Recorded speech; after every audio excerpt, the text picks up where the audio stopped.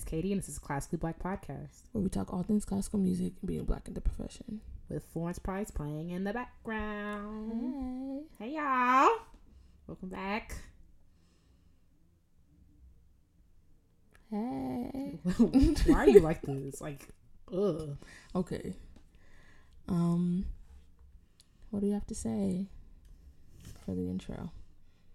We don't plan the intro. It's literally just whatever we say. Yeah, I don't know what's happening right now. So, sometimes it feels weird to just be like, Trap Beats playing in the background. So when is this week? I mean, in recent news, your flight got canceled, so at least we get to do this. Yeah, that's true. So, I mean, I feel like I was talking to somebody and they said they didn't know that we record from not sitting in the same room sometimes. Oh, really? Yeah, which is good because we don't sound like we're far At all. away. Like we sound like we're in the same room. Mm-hmm. Trifling works over FaceTime, so right. So mainly from your end. But what? I said mainly from your end. Meanwhile, you got a robot arm to hold your mic because you too bougie to hold the mic. I'm not gonna be holding no mic. Katie thinks she's the freaking Queen of Scotland or something. Of Scotland. Yep. Scotland. Yes, Scotland. Well, because I don't want to hold my mic. And among other things, but yes. Among other things like what? This is not what the hell it's about, but yes. Among other things like what? Like, among other things. Like, it's not about what? This. It's not what the show is about. You see, because I feel like people know, like, that's not true. It is, but okay. News this week. Oh, thank God. All right. And I chose a country that doesn't already have a queen. I mean, so you can take over and. Because said Jamaica. Jamaica doesn't have a queen. Not anymore. I mean, I could have, but I didn't want to. Yeah, that would have made. I mean, the whole notion doesn't make sense, but it would have made a little bit more sense.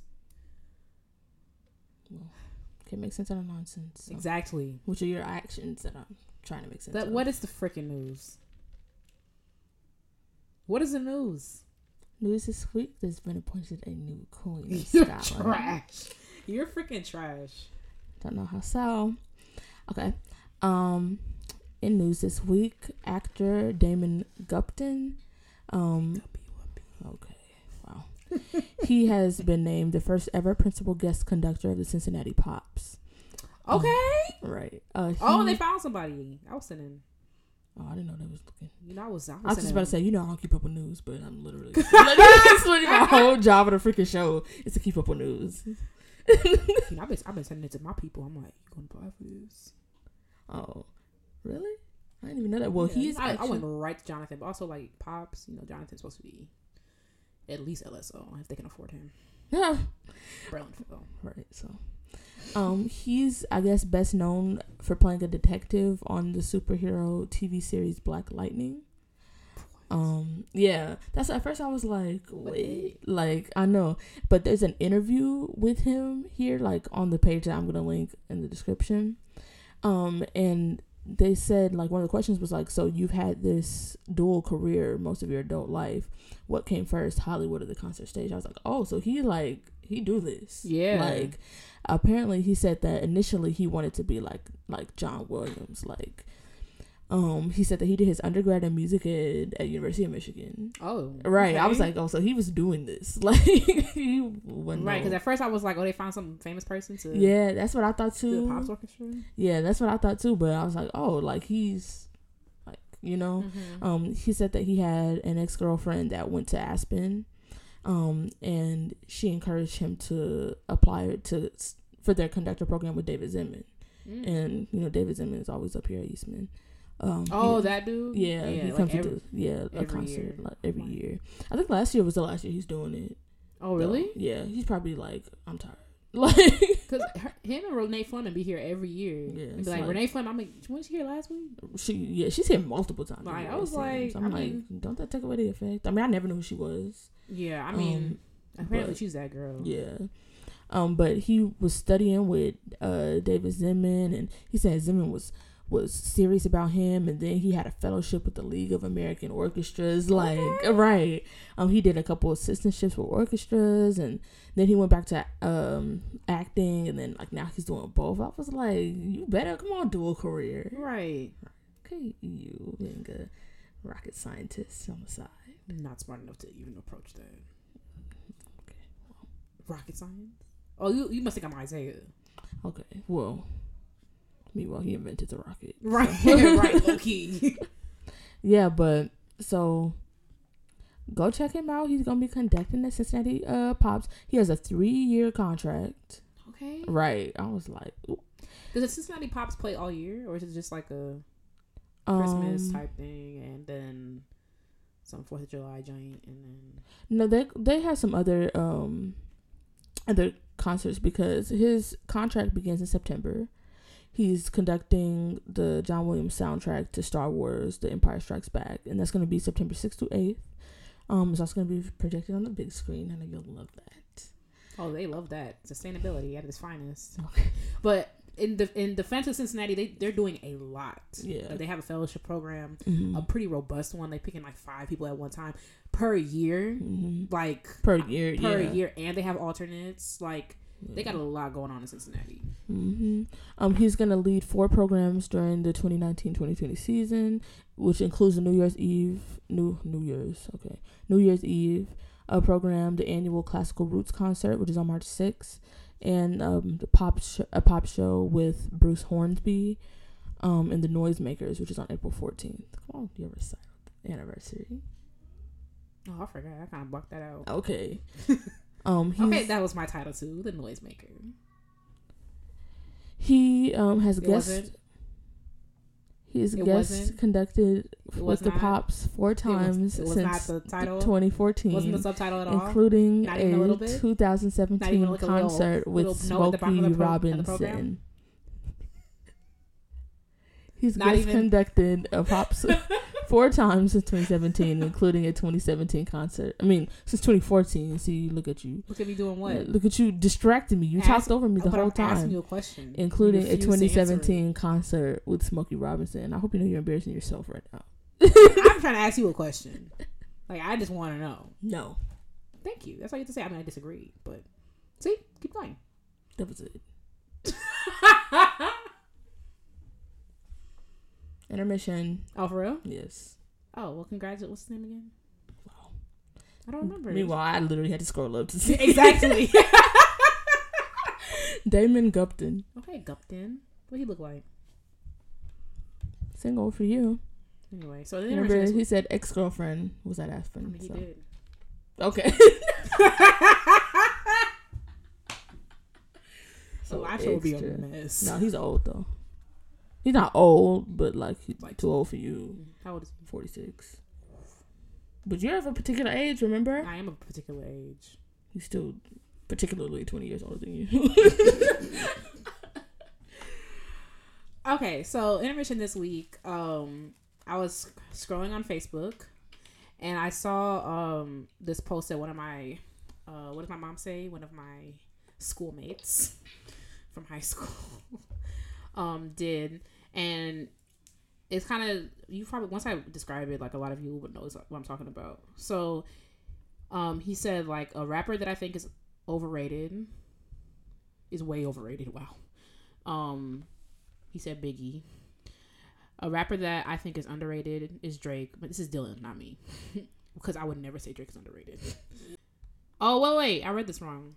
He said that Drake is underrated. Yeah, that's what you said. I disagree. Oh, wait, I agree. Wait, I'm confused. You read it correctly for sure. Okay. But you're saying you do think he's underrated? I don't think no, Drake is even underrated. then, even because I don't think he's underrated. I think the girls. I think he's appropriately rated. Like, he's wildly famous. But I take that back. I mean, I still agree people like to say stuff. Like, if someone said Drake was overrated, I'll be like, I think you're just saying that just to say that he's, because everybody likes Drake. Exactly, yeah. But I got confused for a second. A rapper he likes, DaBaby. Rapper, I secretly like Jaden Smith. He said, does Lizzo count? Favorite rapper of all time, J. Cole. I agree with that. And then the GOAT, Jay-Z/Drake. So I took these and I put from him, and I put them for classical music, and I also I asked Delaney to pick another genre to do as well. So maybe let's start with the other genre with these same questions, and then we'll do classical last. Okay, so what genre did you pick? So I've picked a sort of a joint, like just kind of 2 genres in one, but I picked soul/R&B, Mm-hmm.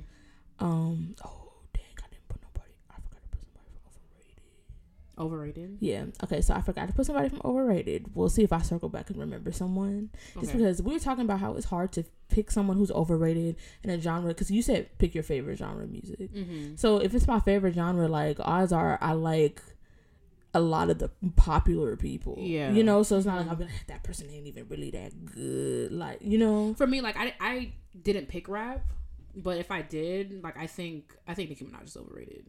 Even then, I just don't like her. But maybe to say that she's, I can't think of a rapper that's overrated, like a female rapper that's overrated. Yeah. Anyway, yeah, keep going. It's hard. Yeah, it is hard. Yeah, I have no idea who will be overrated. But anyway, underrated, I put Jamie Foxx. I've been saying this for so freaking long. Like absolutely. Like me and my sister, we stand like Jamie Foxx is the most. I feel like he's one of the most underrated artists. Period. Because when you think I would agree with that. When you think about Jamie Foxx and like his career, like most people have their thing and then like they kind of branch out. Like Beyonce has been in a couple movies. When I see Beyonce act, I'm not like, this is terrible, I'm gonna throw up. But she's not a good actress. She's not a good actress at all. So okay. She's not a good actress. Like, but and you know that Beyonce's thing is performing. Yeah. But Jamie Foxx is a bunch of different things. He does them all very well. All well. Like, he's a comedian, he's a singer, he's a musician, he's an actor. Like, and he can do all of those things. Like so well. Like, can't tell me he's not a great actor. Like, have you seen Ray? Have you heard him sing? Like, he just, I mean, underrated all around. Artists I like, I put Usher. Mainly for his older stuff, because Confessions is one of my favorite albums of all time. Every song on Confessions goes like, artists I secretly like. I'm nervous when you said that I would say something. I wouldn't say that this is a secret. It is a person that is problematic. And I put Chris Brown. See, you know what's interesting about Chris Brown? After that Rihanna thing, and then several other things, right? Not as terrible as Rihanna, but like in the same circle, he bounced back, and I feel like not a lot of artists can say that they did that. Like Chris Brown, like, and he has a new song out called "No Guidance," like with Drake. I love that song. Like Chris Brown, he's terrible, but like, he was like a snow gorilla.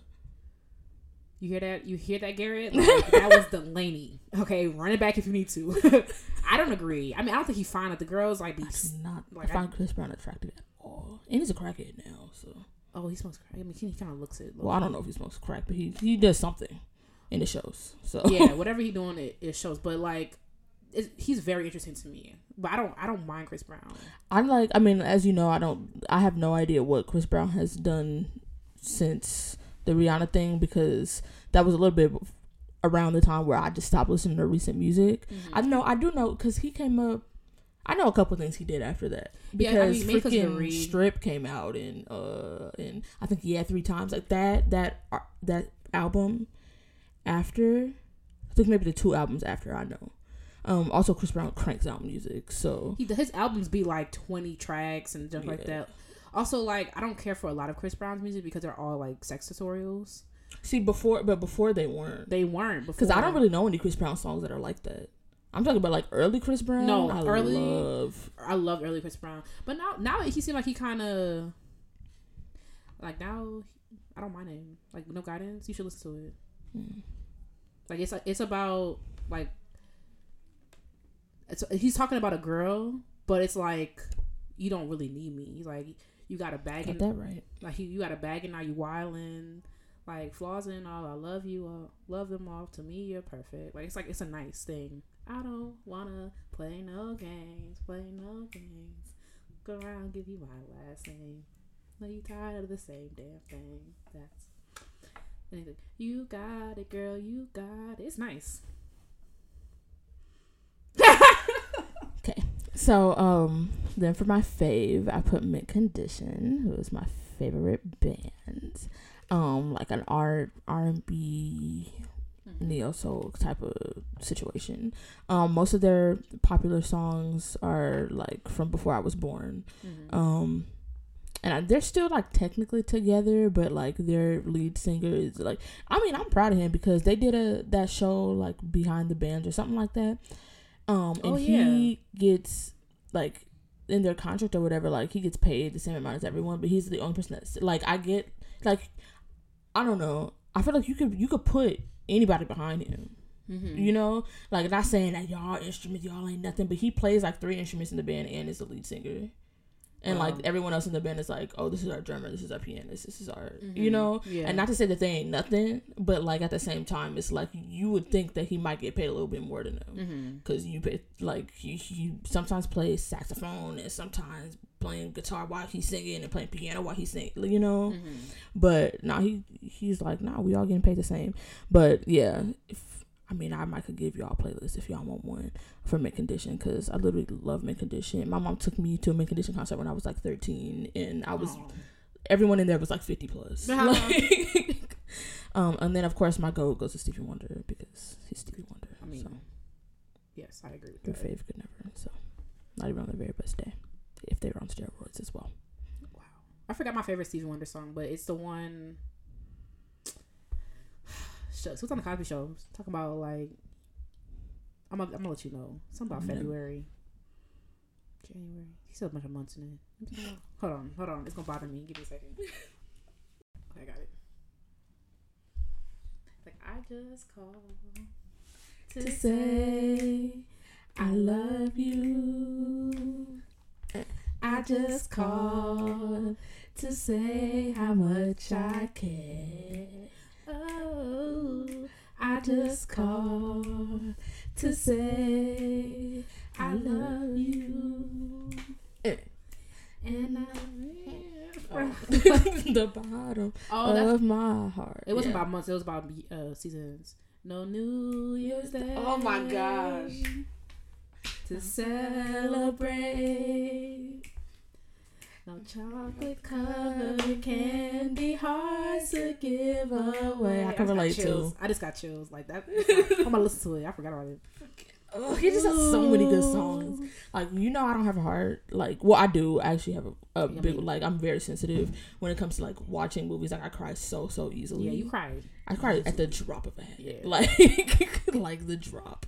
Like, I know it. Like, most people, I know you didn't cry, but a lot of people cry when they see us. I was mainly in shock. When I literally, as soon, I think it was about maybe 5-6 seconds into the preview, when they showed one of their faces, I was like, oh my gosh. Like, and it was like tearing up already. Like, I don't cry easily. I can't tell you the last movie I cried at. I don't cry easily in real life, but when it comes to like watching things, like, it don't take much at all, really. I mean, like, barely anything. Richard said he doesn't cry at all, which is like weird to me. But I might have like a quarterly cry. He be having he got a Richard. He have a pint of ice cream and I'm on a Richard. I know. I got theories about Richard. Okay, I feel like he got. Someone find his YouTube channel. I'm telling you, he got 800,000 subscribers on YouTube. I'm telling you, he be crying like a baby. Like, listen. Well, I was going with that. Like, I mean, you're romantic. I'm the exact opposite. But Steve, you telling me if your dude got you some flowers, you wouldn't be like, really? I'm a romantic. I'd be like, thanks, but that makes me feel uncomfortable. Really? Yes. That is so cute. That makes me feel so uncomfortable. It's so like, cute. They grow out the ground. Like, yeah, help me find Delaney a dude that's gonna give her some flowers and stuff. Okay. Like I said, I just want. You got it. I just want somebody that's gonna leave me alone when I want them to. I'm telling you, remind me of Fran. Even though I know you don't like her voice, she was like, "We gonna have separate rooms." I was like, "Okay." I would love that.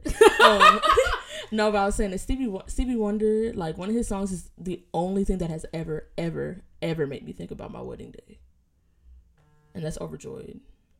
I listened to that. You told me about that song. I'm like, that's the only thing that has ever happened to me that can make me like picture a wedding day with me not in the audience. So, okay, that and "Someone Your Love," that would be my first dance. He would have no autonomy over.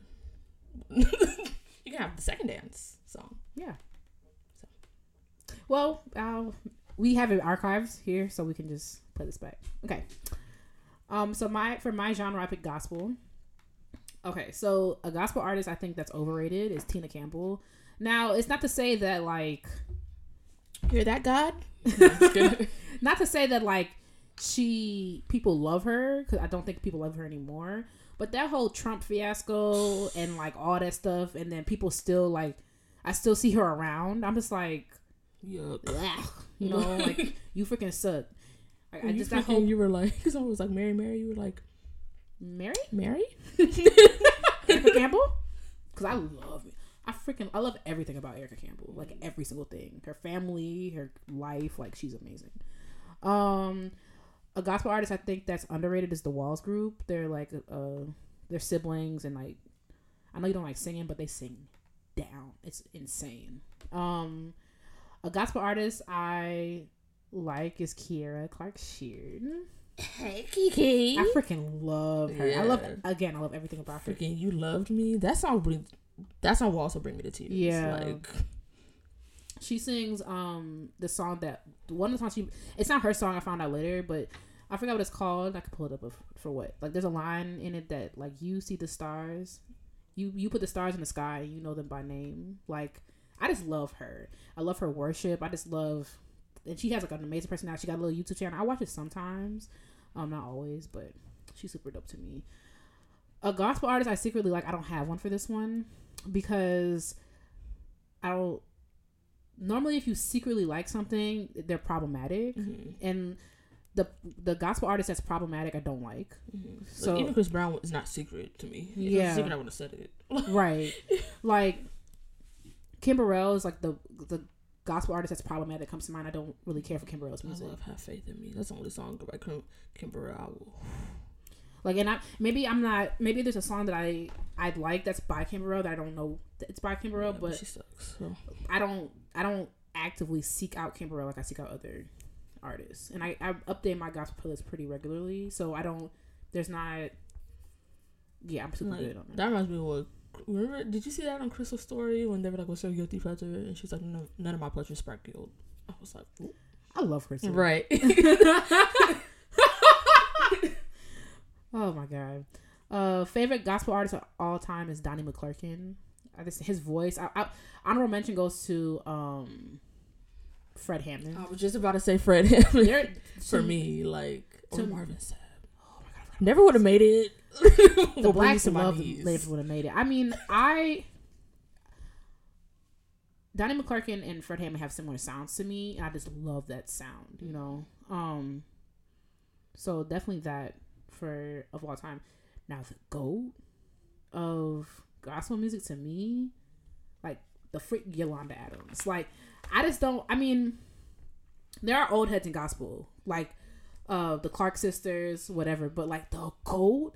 Like, Yolanda Adams spans genres. Like, people will need a tribute and ask her to do it. Right. Freaking Aretha tribute was done by Yolanda Adams. That doesn't happen. Like, people know Erica Campbell can sing. People know Kiera Sheard can sing. What's my girl that did thing with Nicki Minaj? I like her too. I never mentioned her. Dang. Tasha Cobbs. Like, they can sing, but they've never been asked to do something else, you know, or not yet. But Yolanda Adams, like, frick the GOAT, period. Like, just the GOAT. Period. Okay, let's move on. So now we did that. Let's talk about classical composers. Here we go. Someone will get mad. Right, so for my overrated composer, I put Mozart.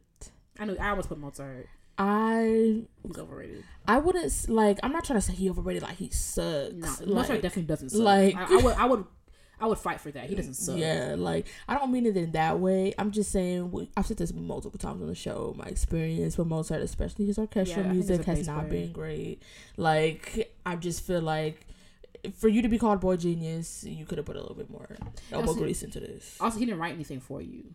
Nothing. He didn't write anything exclusively for viola, but he had the viola in mind. Sinfonia Contraltana is one of my favorite concerti, and then he had some duos for violin and viola. Like, he wrote some stuff for us, but like, I think the people that think he's like a child prodigy out of the junk, I think. And also, like, someone like Tchaikovsky or Brahms didn't write nothing for us, but their bass parts were like, they thought about them. Yeah. Like, Mozart was like, well, we might could just pull some notes out of my head, or right. Or he wrote a cello part and then tacked on, but I'm like, you can't write the parts the same, not the same instrument. So. Ooh. Cause I feel like people just think you could tack it on like I get like the whole point of the bass is to double the cello line an octave lower, but also like you created an instrument that is the most like different from all the other ones. It's not even in the violin family, like so you're gonna have to. It's not the same. Like, I'm going through. We should do back and forth. You should do back and forth. Yeah, since we're doing the same genre. Okay, so a classic composer that I think is overrated is Brahms.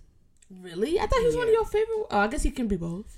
And I don't really. Maybe I should be more clear. Like maybe not as a whole, but the violas stand Brahms because of those two sonatas. Oh, meanwhile, but they weren't for us, and also he didn't even want to do it. He did it because his publisher told him that he could make more money. Also, Brahms, I find not so much in his orchestral stuff, but a lot of his like chamber music is just clunky to play as a viola player. Like it feels like it's not thought out well. Like I played that thing with Vina, and it's like this is freaking clunky. Like it's hard to play, and not even like I can't play this. It's hard. Like stuff is just awkward. Like stuff that like you like a violist wouldn't really do this. And then same thing with what else did I play? I played one of his chamber pieces. I can't remember which one. I'm drawing a blank. That doesn't help y'all. But it's same thing. I'm like, this feels weird. And then even some of the stuff in the viola sonatas, like when I played like the Vuitton's viola sonatas, like okay, this feel like it's challenging, but this feels good in my hand. Like when stuff don't feel good in my hand, like I have a problem with that. And like who's to say like sometimes Bach doesn't feel good in my hand, so I don't mean it like that. But also that wasn't written for you. That's another thing. Yeah. Bach is incredibly ridiculous to play on bass. I imagine it's so stupid, especially the majority of them suites is built with fifths in mind. Right, I was just about to say cello's tuned in fifths. Like the finger is like handshake goes out the window. You crip walk in. Yeah, freaking death drops and junk.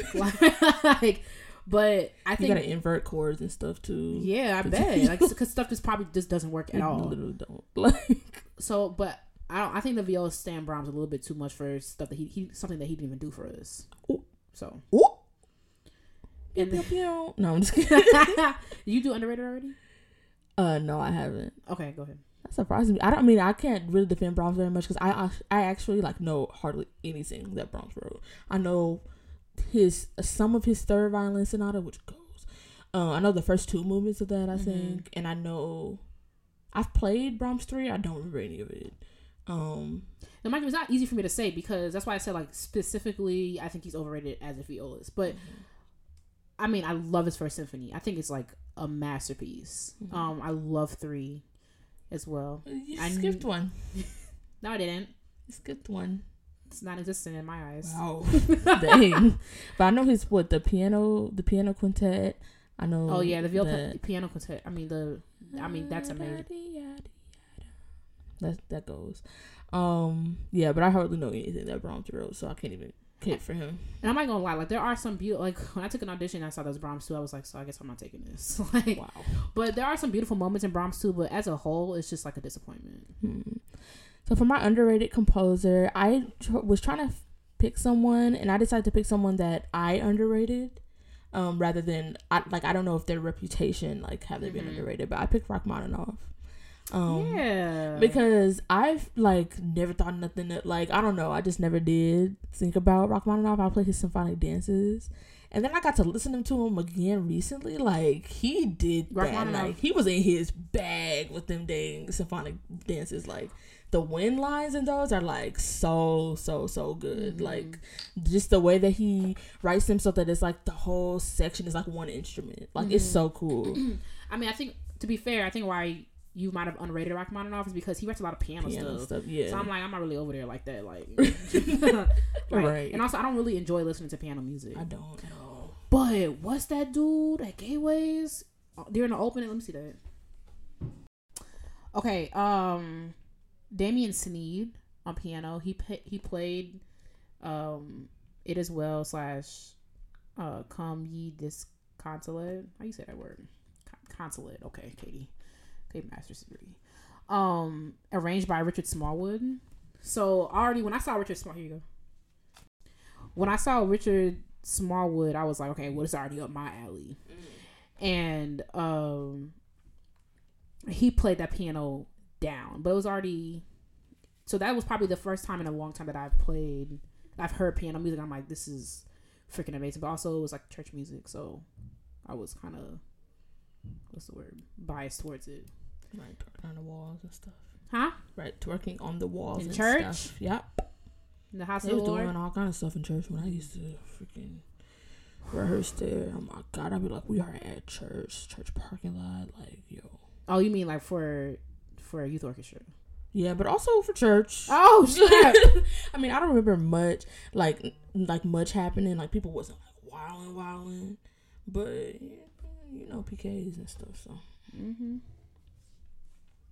Okay, composer I put Hindemith. Oh, I didn't go underrated. Oh, no, never mind. Forget it. No. I was gonna say a composer that's underrated is Glinka. I mean, I don't really like Ruslan Ludmilla, but I think Glinka's underrated. But the one I picked is Samuel Coleridge Taylor. Like, I think he's underrated as a whole, Or just any black composer. because I feel like Florence Price, even though they still won't program her for whatever reason. Oh yeah, she's black. The fact that I just really enjoy playing his music. It's written well. It's exciting all the time. It's dynamic. Like, I think he's underrated. Okay, so now a classical composer that you like. All right, well, I already accidentally said mine is Hindemith. I don't mind Hindemith. Yeah, and Hindemith always grows on me. Mm-hmm. I never like Hindemith in the beginning, and then I'm like, oh, okay, you might could be doing something. Yeah, I wanted to learn a new sonata, and I almost picked, and then I picked something else. But one of his, he championed the viola, so and it's some beautiful writing as well. It's not all. Did you. Sorry. So did you.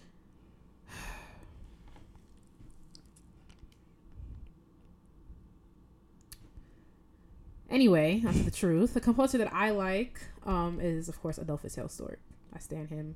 Another composer that champions the viola, mainly because of his relationship with Beverly Kane Baker. I think a lot of his pieces are written for her, and also with her in mind. And she's also recorded a lot of his viola work. So I really next. Anyway, a classical composer that you secretly like. Did I put anybody for this? Oh yeah, I did. You're not gonna know who it is, but we have talked about this before. There's a classical composer that I secretly like. It's not. I don't intentionally keep it a secret, but just it just is. I put Niels Bultmann. I've heard the name, but I don't know. Oh, he's also like a viola composer. Like he composes all viola stuff. That's what I was talking about. That those 10 viola duets that I have. Oh, they're not even now. I mean, one of them is literally named Crazy Chicken Dance. So but I'm good on that. The 10 viola duets. He has an album called Troubadour Blue, which I bought. And it has 10 viola duets. They're very short. I think the longest one is maybe 3 minutes. Mm-hmm. A piece for solo viola, a suite for solo cello, and then a piece for viola and didgeridoo. You playing that on your next recital? Could you imagine? I freaking walk out there with a didgeridoo. Like what? And God's willing, I'll never give him a recital. What? You literally want to go to more school. You will give another recital. All right. Like what? That Giants is stressful. I'm determined to do this piece with you. Who gonna play didgeridoo? Me. First of all, there's no way you're gonna make it through that. How you know? Now, Delaney. First of all, where the hell are you gonna get a didgeridoo? The didgeridoo store? All right, so first of all, how you just gonna count me out like that? I thought you were passionate about my success. On bass. And literally anything else. Not didgeridoo? No. Wow. Meanwhile, that's my passion. Okay. Dang. Not okay. A composer. Oh God. Don't drag me. But a composer I secretly like. Oh, I already know. Is Strauss Reichard. Now, even though he's see, and this is why I feel like I'm added to the problem, because people know Wagner is problematic, but still program him. I secretly like Strauss. I'm telling y'all my secrets. See how much I love y'all. Mainly because of Rosenkavalier. Like, that piece is lit. Is amazing. Like, from start to finish. But that's probably most of. And I like On Heidenleben. And I like On Heidenleben. Okay. So Ein Heldenleben. Because you messed me up because you say Heidenleben. So I try to say. What is it? It's Heldenleben, right? Yeah, Ein Heldenleben. And a lot of people don't say the Ein part.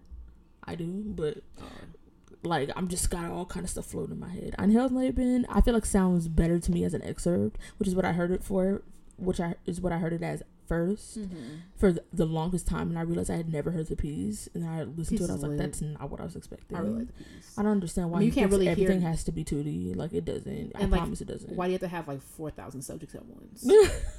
Like, and don't nobody got the pulse. Right. That's how Strauss writes. Like the Rosen Cavalier was kind of hard to do with a certain someone conducting because there's no downbeat or just like you're just in a flurry of like, music all of a sudden. Like this almost feels like Debussy. Like right, maybe Debussy's favorite composer. Right, so and that would be on brand for him. Could you imagine? Oh, I should have done that. I should have trolled y'all and be like, I secretly like Debussy. I would have turned off the mic. First of all, they would be like, you sound dumb because Debussy's worse than Strauss is worse than Debussy because Debussy didn't kill people. So. Oh yeah, I meant like because his music. Because I clown Debussy every episode, and people would be like, you just sound dumb because why would you do that if you just liked him? You could have just liked him. Who Debussy wrote? No, see, even the stuff that I could like is by Ravel. Right, Ravel's like Debussy light. Yeah, and actually, yeah. Except, or is it heavy? Because there's downbeats in Ravel. Yeah, that's true. So. Yeah, Debussy heavy. There's this one. Is that the boogie-da-deem? Is that Debussy, right? I literally couldn't sing you a single thing by Debussy. Maybe Claire de Lune. I can barely sing that. I was looking. Oh, no, actually, I'm not gonna say that. I'll tell you after. I'm not gonna tell the world that. I could sing one excerpt from Lemaire. Oh, Lemaire. Jasmine got emotional when I said it was trash. Lemaire's not trash. I took it back. Like Lemaire. Okay, Lemaire is not trash. But I just don't like Debussy. According to this world, trash and ocean go together. So. Oh, true. What makes so technically it is trash, or at least a trash holder, plastic bottle holder. Nice. We're back here. It hasn't happened yet in the episode, so we're doing good. What? Alright, so you already said you're secretly like, right? Mm-hmm. Oh yeah, it was Strauss. Okay, so for my fave, obviously we can just speed through this one. Yeah, we got the same one. Oh, okay. My favorite composer of all time is Tchaikovsky. Yeah, so the GOAT. Okay, so obviously, because I love Tchaikovsky, but I wouldn't call him the GOAT by far. Yeah, I wouldn't call him the GOAT either. Especially like freaking Jasmine, and who else was it inflicted with confusion? That said, was it Peyton? With Jasmine, who said that Tchaikovsky never reached his full potential. But that's not his fault. It's not his fault. Because I feel like if Tchaikovsky, because I feel like Symphony's 5, I don't like 4. I don't hate all of 4. But yeah, I've heard a lot of people say they don't like 4. But I feel like 5 and 6 is where we started to kind of see him going there, especially like the second move in the 6. It's like, what the heck? Let's not do it. I was about to start singing it. Because if you start singing, I'm going to sing. But y'all stressed him out. He died early. Also, okay, was his opera a flop? Like, yes. But he wrote, like, so his Romeo and Juliet is the real Romeo and Juliet to me. Like, it's just, everything is, like, heartfelt and beautiful. But to be the GOAT, you also can't have everything be heartfelt and beautiful. Like, that's boring, right? So, and then who do you say, like, Beethoven? No.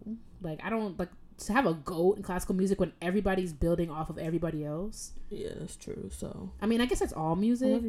Like Bach. Maybe Bach could be the GOAT. But then if we're gonna talk about Bach, then we gotta go before Bach. People who inspired him. And then I mean, if you want to say who the GOAT is, Hildegard?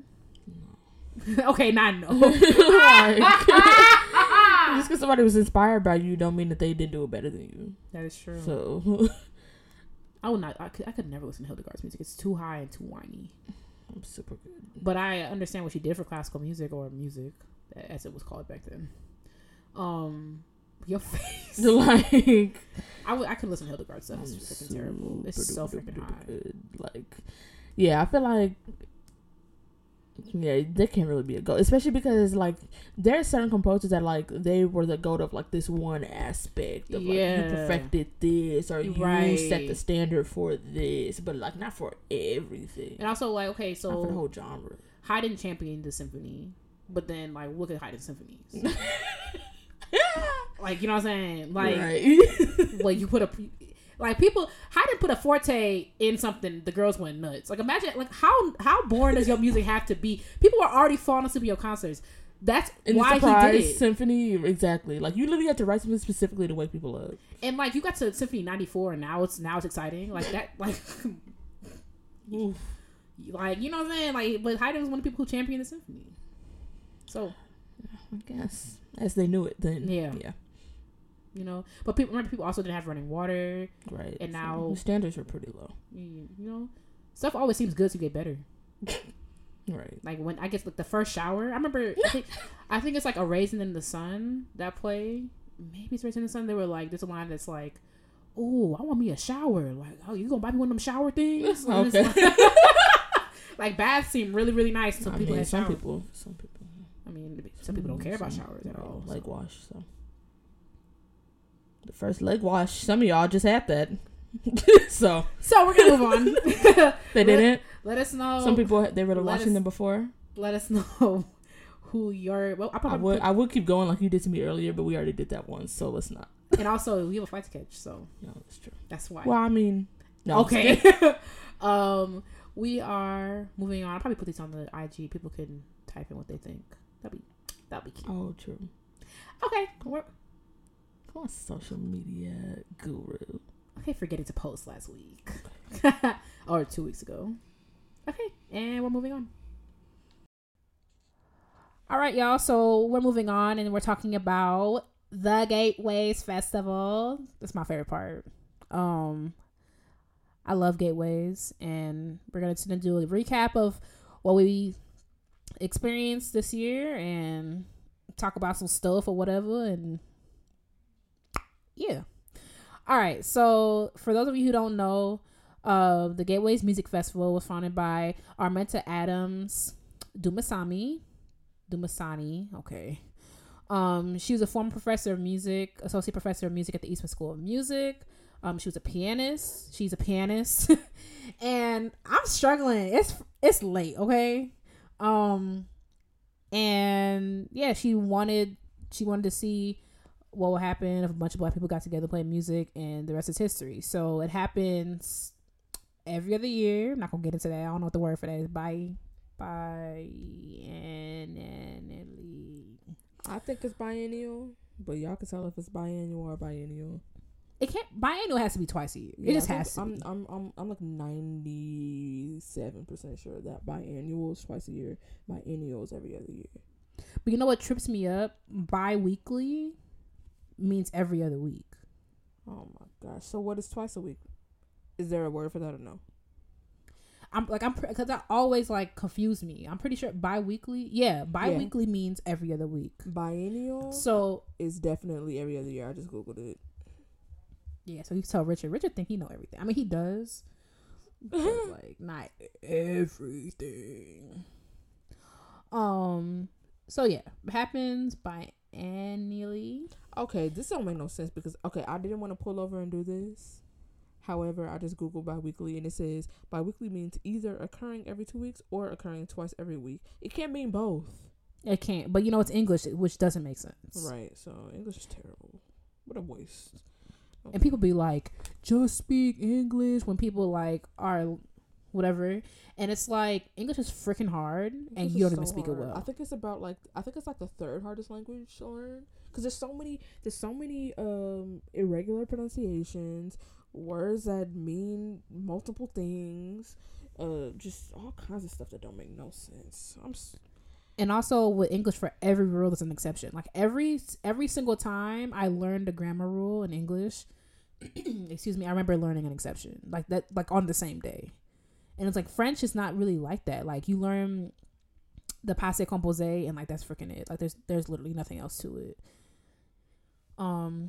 But yeah, point of this is Gateways happens every other year at Eastman. It's for classical musicians from that are from African descent.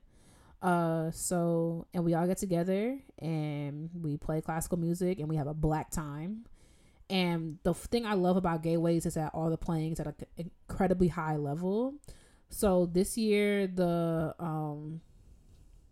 I was saying before the audio got trashed, that the orchestra was star-studded this year, especially in the wind section. And y'all know, like I like to have a good time. So, but every time there was a freaking wind solo, I had to try not to be ghetto, because like I even told Hassan, shout out to Black Excellence, last week, that I went up to him and I was like, I've been playing viola for a long time and I have never heard no oboe playing like that before in my entire life. Like I just haven't. And I was sitting for half the concert, I sat second desk, but for the other half I sat dead last, which means I was right in front of the oboe. And Titus is like making my edges like singe off. Like I couldn't, like and what's not fair is Jasmine was second oboe, so I'm not gonna ruin this for her. You know what I'm saying? I'm not gonna be like freaking ratchet, even though I wanted to be, because every time she would just fill in and support him, I'd be like, oh, okay. But I stay looking forward, because I know it's annoying for you to see people turning back. But yeah, Monica bassoon playing, like I'm like, wow. So yeah. It's just a lot of high. Everybody, somebody professor. Everybody, somebody first flute. Everybody, somebody principal oboe. It's freaking in the brass and this. I don't know, y'all. It's ridiculous. So, we both participated in Gateways in some effect. Wow. So we both participated in Gateways in some way. So, Delaney, you want to say what your role in Gateways was this year? Sure. So. No, Delaney. Yes, you didn't even let me. Because you act like I don't know you. I want you to tell me what your role in Gateways was. Great, got it. Heard you the first time. No, I want you to make sure you understand me. I understand you loud and clear. I want you to tell the people what you did. Yes. Okay. Okay. Roger that. Okay. You get him on nerves. All right, so. We both know that. Okay. What? My main role. I didn't even have a role in Gateways. I was mainly a spectator. I was 100% a spectator. I didn't participate in the orchestra. I literally was a spectator. I was I had no affiliation with the festival other than I knew people that were in it. So if y'all were doing something, I would just be hanging off like a skin tag. See, okay. I was the skin tag of the festival. That was my role. Skin tags don't hang, by the way. What do they do? They sit on top. What kind of skin tags you got? Okay, but no, I'm saying like they can't. That's why they're tags. They don't like hang like they floppy, but yeah, like tag your it, like nice little gesture. It's like we're. You know what skin tag is? Mm-hmm. What is it? It's a little bit of skin that sits on top of something. No, but like when it hurts, like a piece of skin that's off. Oh, you mean that kind of skin tag? Yes. Oh, the one between your this. Nobody knows what you're saying. Yeah, I'm gonna tell y'all where she pointed to. Could you imagine how line this is? She's talking about this her is a PG like podcast. Her cuticle. I was gonna say something ridiculous. Like you said what? Your cuticle. Oh, I thought you said something else. What? Nothing. Let's just get through this episode. Oh my goodness, we pull over for everything. Everything. Yeah, but like skin tag is like a piece of skin that may hang off your finger or something, and it's like you think you could take it off and it won't hurt, and then it's I thought you said you were gonna keep going. Extremely painful. I'm just explaining to them my role in the festival, which is what you asked me to do. So I was a skin tag of the festival. I did not participate like in the orchestra and playing at all because it's a music festival for musicians who are good. So right. Meanwhile, 300 people applied, and it took less than half of that. Right, the best of the best, cream of the crop. You, Jasmine, Titus, Monica, Hassan. First of all, do not put me in the same Jason, sentence as any of those people. Caitlin. Okay. Also, there were a lot of amazing violas that I noticed that weren't there this year. Like it's literally luck of the draw, except for the wins. Except for the wins. It's literally not luck of the draw. It's luck of the draw. It's literally not. Because there are people that come every year. How is that luck of the draw? The wins come every year. Strings, Yes. depends. There's a couple. I'm not gonna say that. Yeah. Yes. There are certain string players like Caitlyn. When they turning away Caitlyn, Jen. They ain't turning away. But that's different. She's like on the board. Jen's different. Kermaine. Ifatayo. Like there's certain people that they're going to like. Yes, they'll be there every year. Mm-hmm. Anyway, so Skintaga the festival. Long story short, I am letting it go. I'm moving on. Long story short, I was sitting at. I wasn't there for the whole thing. She was flued out. Basically, I saw everybody there. I was like, dang, all my friends are there having fun, being black, playing music. And I'm sitting here at work, so I'm going to go for the weekend. So I asked for the day off. I text my boss, asked for the day off. She calls me, so I'm like, oh, here we go. I don't know. I'm telling you, like a call from your boss, like, I'd have felt special.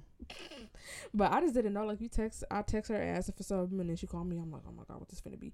But she was like, oh my gosh, like, of course you can go to Gateways, and we're happy to pay for your flight and your hotel, which I turned down the hotel because I had already said I was going to stay with Katie, and I didn't want to be like, oh yeah, I don't have nowhere to stay because I literally had somewhere to stay.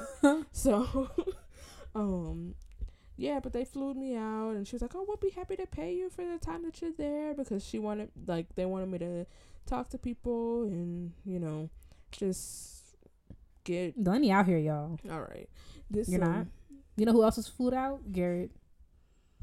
That's so different. Are you kidding? Similar. Y'all both got on a plane to get here. Y'all both came from the so west. So did you. Y'all both play instruments. No, I live in Rochester. Barely. You did before. Girl. Anyway.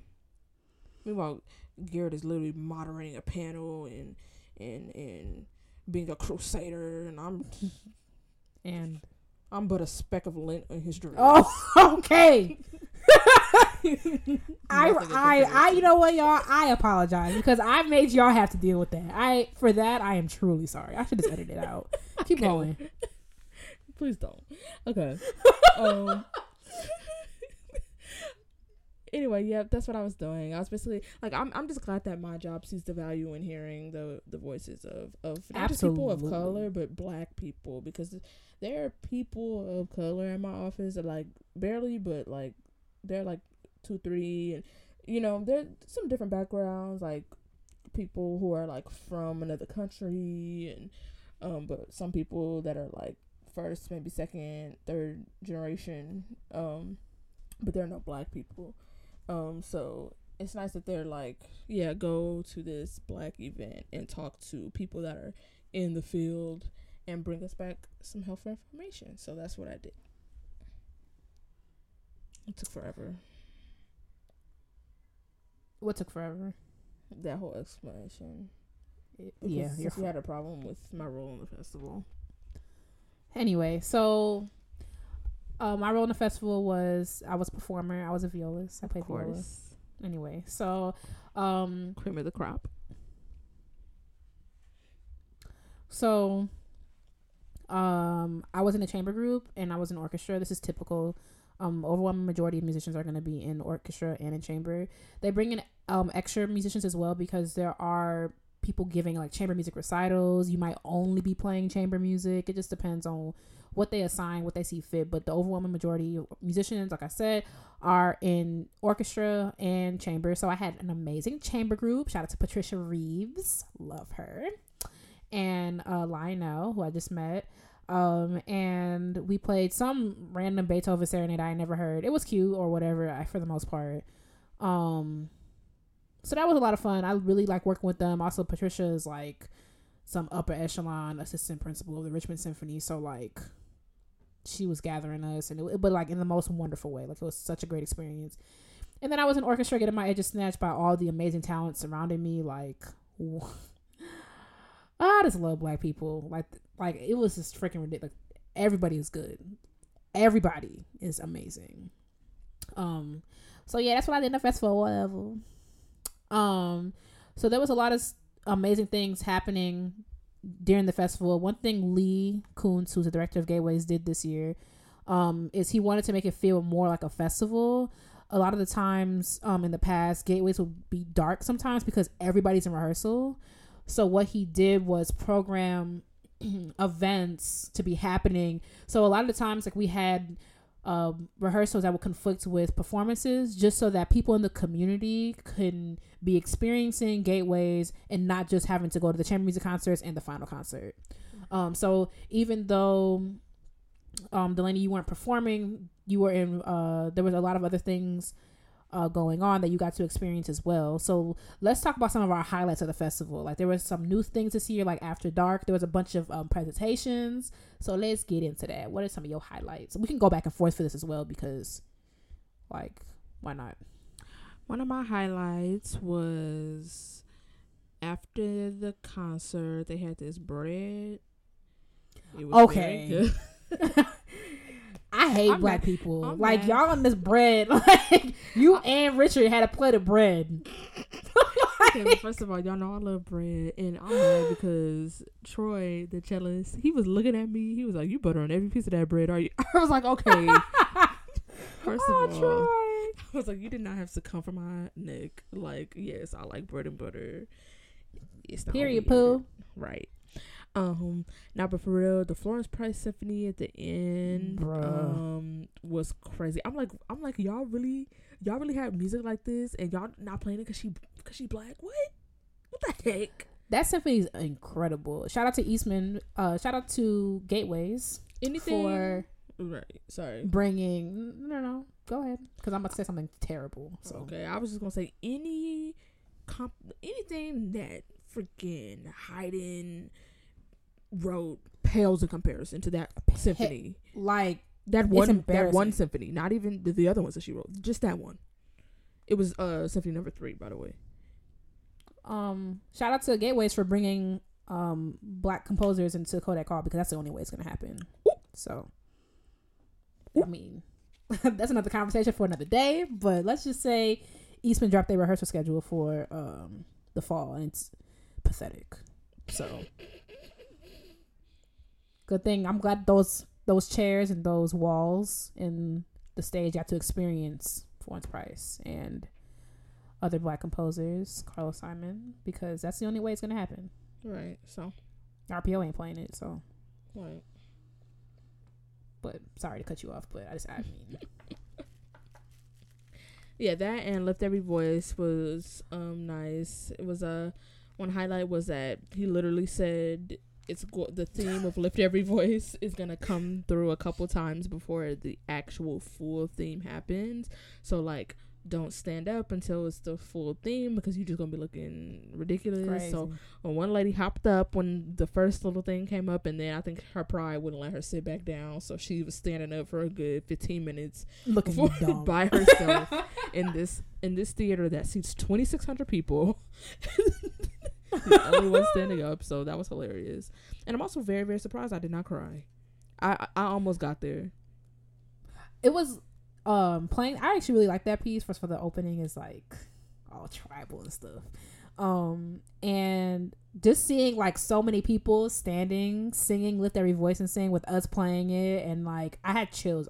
Like I had so much chills, and it's like where the place in which we are singing this piece, like this song, like it just was an amazing experience. Mm-hmm. Shout out to Vina for showing off.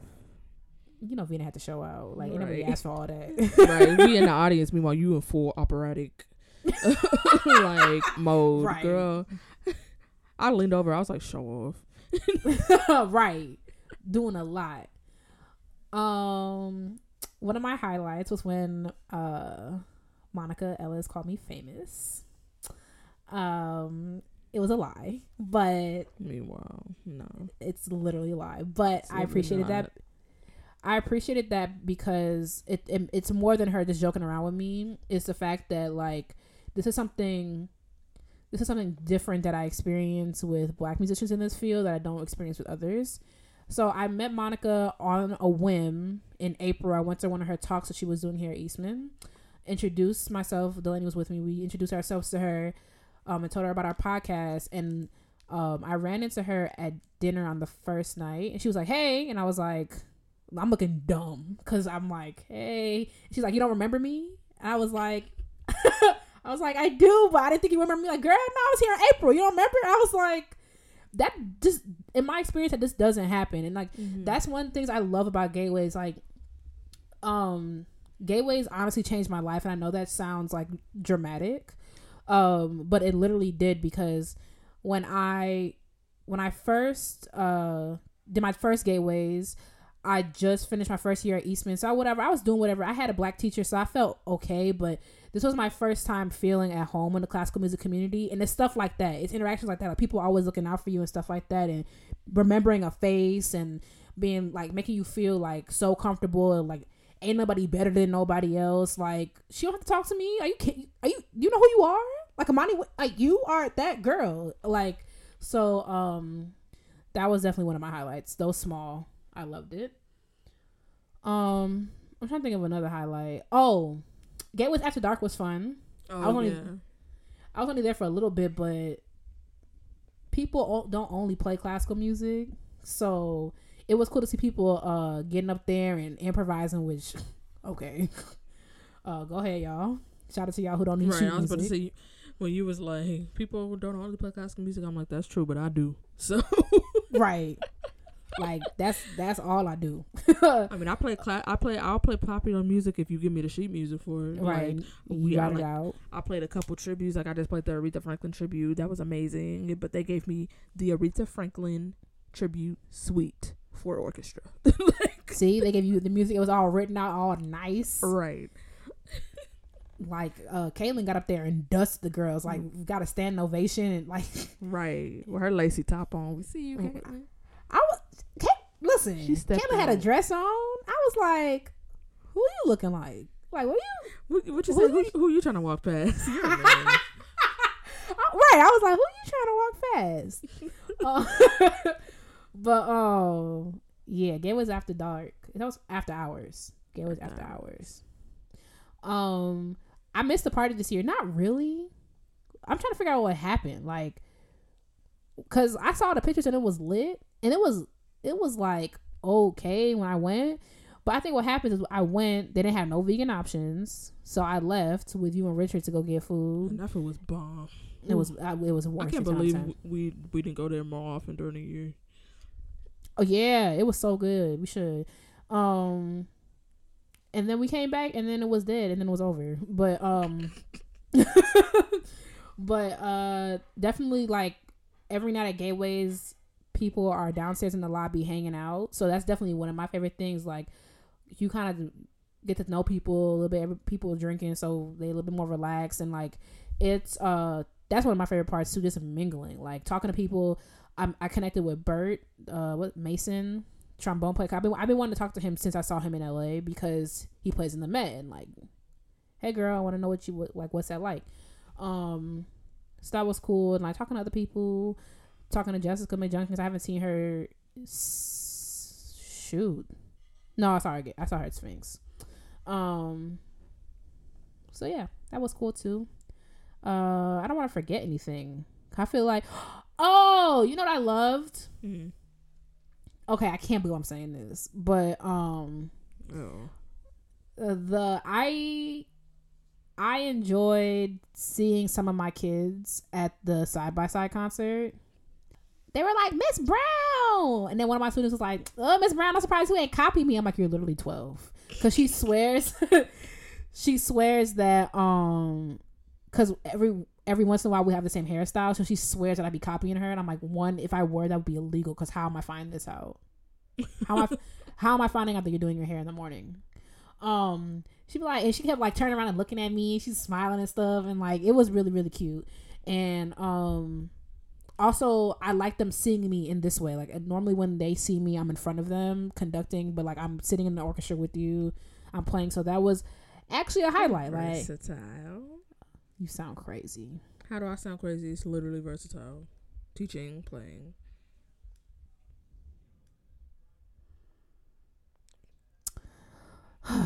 So Yeah, Gateways was fun. Thoroughly enjoyed myself. It always feels like I'm coming home. Like, so yeah. Any of the pieces at the concert or during any of the chamber music concerts, like, did anything stick out to you besides the ones you mentioned? Besides, the freaking first piece by Carlos Simon, with the brass. Amen. When they was standing up, I was like, "Now hold up." Wait, they were standing up? Yeah, you didn't know? Oh, they're behind you. Yeah, they were standing up. Oh shoot. Yeah, they had, like, whenever they had a solo, they would stand up. The trombone started off standing up because they was doing that. Then you know that sound they can make. Yeah.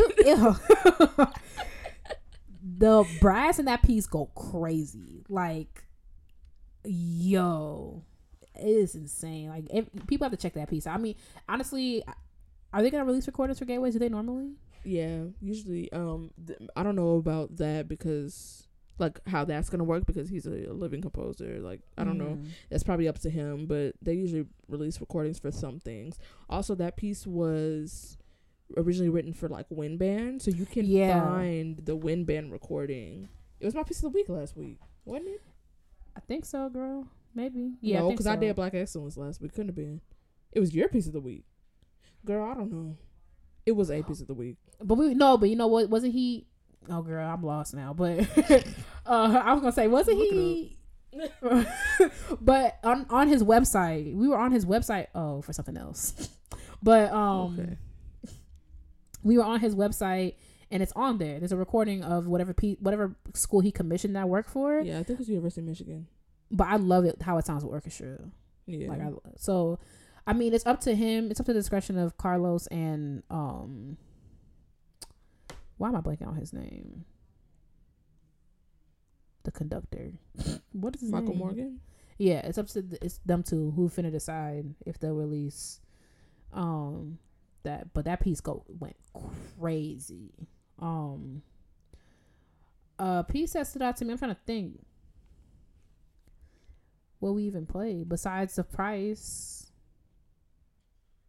I ain't finna hold Episodes. you. I'm not finna hold you. I liked episodes a lot. And I'm so annoying. I went to Jasmine. I'm like, Jasmine, aren't you proud of me? I like episodes. Because, you know, there was definitely a couple times where it went big at a team. Definitely. Okay. But I thought it was really, really cool. And it kind of, it's by Ollie Wilson. And also, I'm familiar with the name and have a little place in my heart. He recently passed away for him because Mr. Taylor did the West Coast premiere of the Ollie Wilson Viola Concerto back sometime this year. Oh, that was what he was over there for? Yeah. Right, they did mention his concerto. Right. So, you doing it? Absolutely not. Ollie Wilson's freaking hard. Let's play Waltman soon, okay? And it's a lot, and there's stuff happening all over the place, but I think it's really cool. Like, I like new music when it's organized and has a beginning, middle, and end. Not a middle and beginning. So okay. or if you're Debussy, middle and end. Or just middle. Yeah, I'm about to say you're just all of a sudden you're just in the piece. Delaney. What? At the opening thing. What's it called? I was gonna say plenary, but this is not Sphinx. But whatever. The opening reception. Mm-hmm. Why did I play a piece by Debussy? It was like, and the only thing it was, what was it? Because I kind of blocked it out. Was it piano? Well, no, they wouldn't have harp and piano. That doesn't make sense. Oh, here I go. It was viola, harp, and flute. And the problem I have with Debussy's music, I think the more I don't like him, the more things I see what's wrong with him. All his stuff sound like you heard it before. Have you noticed that? No, I don't listen to Debussy. Well, I was myself through that no more. Well, I was forced to listen to him, so and I was at the front. I was up at the front, so I had to act like I was paying attention. Cause when I saw Amadi get up there, I was like, "Oh, let me tuck this piece in my back pocket." And then it was Debussy, and I knew I didn't even have to look at the program. I knew it was going to be Debussy.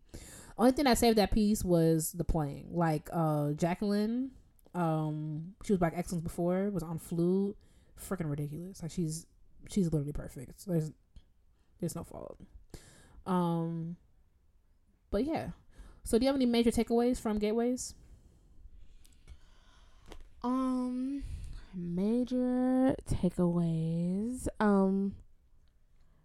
Kind of, I would say, I mean, I was mostly just like sitting and talking to people.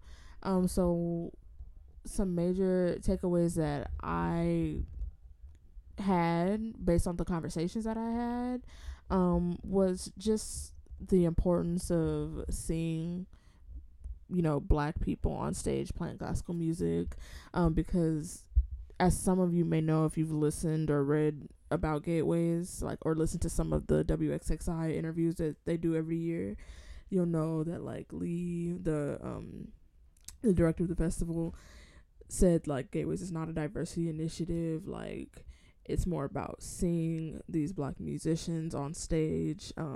So I asked a couple people about that, and that's something that I took away from pretty much every conversation I had, was like how important it was for them to see that. And like, I know you talked about like how after Gateways you felt, you know, at home, or you felt accepted by classical music community. I feel like that was something that I heard a lot. And then also about like how other people seeing Black musicians on stage sort of changes the perception of like what a Black person can be. So yeah. For me, I definitely feel like I said before, like Gateways literally changed my life. So for me, like one thing I definitely wanted was, again, I said I wanted a mentor, and in a lot of other fields, like you'll ask somebody for a mentor, but it's like kind of weird in classical music. Like people don't really do that. But like I went to the festival, I just did my thing, and I talked to people, and I walked away with like 3 people who like I can just text and ask them, hey, I need this. Can you listen to this? Can you whatever? And Gateways really gives me like a foundation. Like it really holds me down. Like I get to meet people who are invested in my future, people who are passionate about my success, and I just really haven't had that experience anywhere else, in any other capacity ever in classical music. So yeah, definitely for me, like Gateways, it feels like I'm coming home, and I love it like so much. And definitely how I feel in classical music, a lot of the friends that I have made in classical music have been attributed to my experience in Gateways. So definitely a huge thing for me. Also, I want to go back, honorable mention to the panel that Garrett moderated. So upset I wasn't able to be there for that. I forgot who was on the panel. I know it was Jen, Titus, Herb, Jess, Rob Watt. There's one more, right? That's it. I think Besides Rob Watt? No. That was it. Mm-hmm. Yeah. Okay. Just some of the conversations that was had, I was like, okay. Just a lot of matter of fact things. Like Titus was saying, like, don't make them feel like you can't be here because we've always been here. Basically stuff that we've said too, but like sometimes it's just nice to hear stuff from other people and said so eloquently. Mm-hmm. And then this idea, I think it was Garrett. It's probably Garrett. About how like white people have like this like allegiance they pledge to classical music because they feel like it's rooted in their culture, and like what is that? Like, okay, sis. But and how when they see other people, meanwhile when Asians participate, y'all say nothing, but I digress. When they see people of color, like Black people, participate in classical music, it's like we impinging upon their culture and blase, and I'm just like, girl, these raggedy little quarter notes, like, okay. And the thing is, like, I feel like Black people are so open. Well, I don't know, I don't want to speak for all Black people, but when white people try Black things, they're never confronted with as much hate as when it's the other way around. Like, I just don't understand. And maybe I'm biased because I'm a classical musician, but like when Iggy Azalea be trying to rap and when all the jazz faculty at Eastman are white, it's like no one says anything about that. But it's like when black people try to be in classical music, now we finding nooses in locker rooms. It doesn't. I don't understand. I forgot about that, and how could I? And also here at swastikas all over the place. I forgot about that too. Exactly, like swastikas are all over Eastman. Okay. No, okay. We speaking hyperbole, but it was like 3. Yeah, it happened like. But yeah, that was honorable mention. But I encourage all people of color to apply. I'm sorry, can't say that. I encourage all people of African descent to apply to the Gateways Music Festival. It happens by Biennial.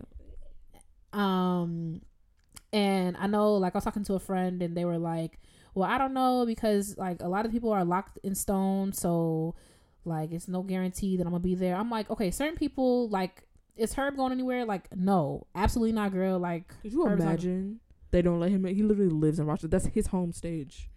He lives in Rochester, right? He plays in the RPO and he's on the board for Gateways. There's literally no part of that would make sense. However, people take opportunities. I mean, a lot of black people, like, they kind of just like clear off that first 2 weeks of August because they know Gateways is gonna be there. Exactly.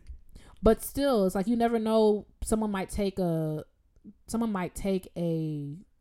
opportunity, so you should just apply. You never know. So yeah, that's all I got for Gateways, and we are moving on.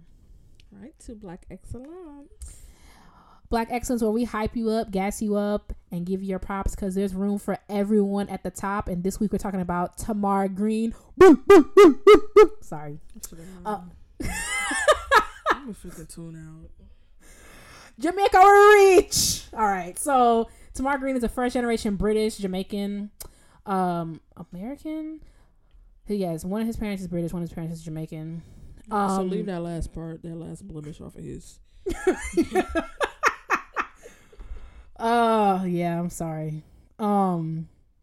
Rochester native, born and raised. Tamar is currently playing George Washington in Chicago's Hamilton. Before that, he was on the first national tour and the North American premiere of Love Never Dies, which is like a sequel to Phantom of the Opera. He also performed as the Crabman and Porgy and Bess at Spoleto. He was the quartet leader of the inaugural cast of After Midnight on the Norwegian Escape. Okay, international. He performed. Got that in common. Okay, so he performed alongside Vanessa Williams and Norm Lewis in the New York Philharmonic Orchestra's production of Showboat at Lincoln Center. And he also performed the role of Fisherman in the Broadway the first national tour of the Gershwin's Porgy and Bess. So he be out here. He received his master's in music in performance and literature from the Eastman School of Music. And Meliora. He did his Meliora, ever better. Oh wow. And he has his undergraduate studies in piano and computer science. I didn't even know all that. Dang. And computer science. How y'all be so smart? I just don't understand. And double. Okay, I guess y'all. I had the pleasure of meeting Tamar when I went to go see Hamilton last month. I didn't even know he went to Eastman, because what happened, I was with Nikki. So what happened was Tahira like introduced us and was like, oh yeah, he's Jamaican. And then after that, like, it was a wrap after that. Like there's nothing else you could say, like, oh, which part of Jamaica you from? Oh, da-da-da-da. Like, it was crazy. And then I found out after, like, oh, he freaking went to Eastman, like got his master's degree from Eastman. Super humble, super great guy. He just did a takeover for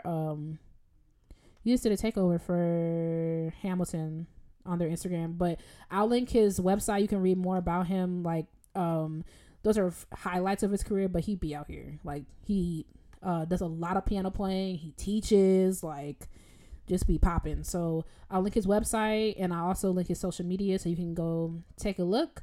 And yeah, check him out. Super great guy. You have a piece of the week? Sure do. So piece this week, randomly, I was in an Uber, which let me tell y'all, I'm almost done with that after I almost died on this Uber ride. It wasn't this one, but side note, yeah, I literally almost died. Like, I was like, I just want to make it home alive. Like, that's it. But anyway, I was in this Uber in this fancy Tesla. It was like a 2018 Tesla. Have you seen those? But like, No, it have no handle. Like, I don't know how you put it. He opened the door for me, so I don't know, like, from the inside. So I don't know how you, but like, there's no handle on it. It's like, I don't know. And it has like a full like iPad looking thing. Like, it has no dashboard controls at all. At all? At all. Nothing is up there. No, I don't think I've seen that one. I've seen the one with the big old iPad in the middle, but I haven't seen. Yeah, it has a big old iPad, and it like will show you if there are cars next to you and like all this stuff. Anyway, or you could just drive. Right. Anyway, he picked me up from Disney Hall, and I'm like, I wonder if did he turn classical music on, because he knew he was picking me up from Disney Hall. But he had classical music on, and then I hear it's playing Finlandia. Thank you so much for listening to Classically Black Podcast. Wow. Don't y'all like Finlandia? Yeah, you don't like Finlandia? No, at all. God.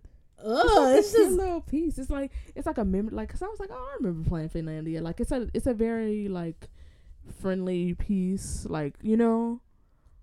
I guess it's okay. I have a funny story about Finlandia because I had a student named Corlista who was a bass player, and I just got to my new school and I was picking out music, and she's like, Miss Brown, what we finna play? And I was like, I don't know, I'm making copies now. She's like, I hope it ain't Raggedy Finlandia. And I was like, okay.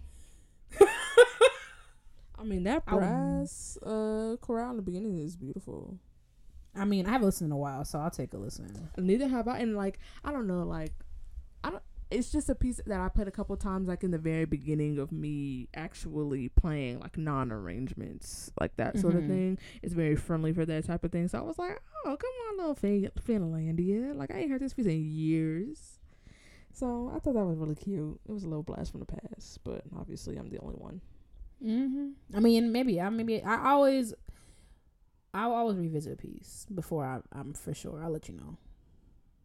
Oh yeah, you got to do that with the Mendelssohn String Symphony too. That's right. I never did it, so I will do that. But holding you to that. You said literally what? not. I said holding you to that, and then I was like, I'm literally not. I genuinely don't care. Forget the minute I turn these mics off. You will forget. It also is not making any difference to me. Like, but I've never really liked Finlandia. I'm not a huge Sibelius fan, but his Violin Concerto goes. Really? Okay, the first movement of it goes. Are you kidding? The first movement. I'm not obsessed with it. It's not by far my favorite. That's the only other thing by Sibelius I know. I don't know any of his symphonies. Okay, so which one? I'm trying to remember. His symphony number 1. I played his beginning of the freaking Violin Concerto. Are you kidding? Ray Chin? No. But his second movement of his first symphony is freaking like, it will make you weep. Like, what do you like? Like, I just told you what I liked. That's it. It be dum ba da da da da ba da dum. That don't sound good to me. No, it's so good. I like his first symphony. I'm mad. You gotta listen to Ray Chin play that. I'm very much I like this recording of this, and if I listen to another recording, I probably won't like it. So like, I listen to Ray Chin play the Sibelius Concerto, and that's it. I just don't like that Violin Concerto at all. What the heck? Nah, you're not really listening. Like, at all. You're not listening. Like, I'll be so lost. I'll be like, hello. Nah. I mean, granted, I haven't heard like it through and through, but the parts I have heard, I like very much.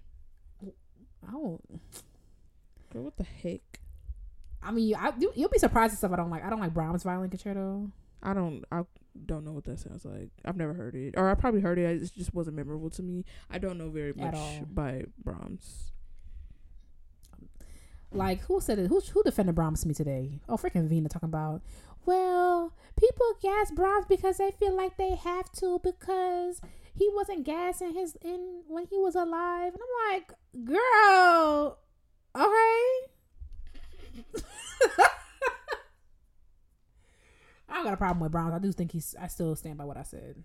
He's overrated. But anyway, thank you so much for Thank you so much for listening to Classically Black Podcast. Don't forget to follow us on social media at Classically Black Podcast.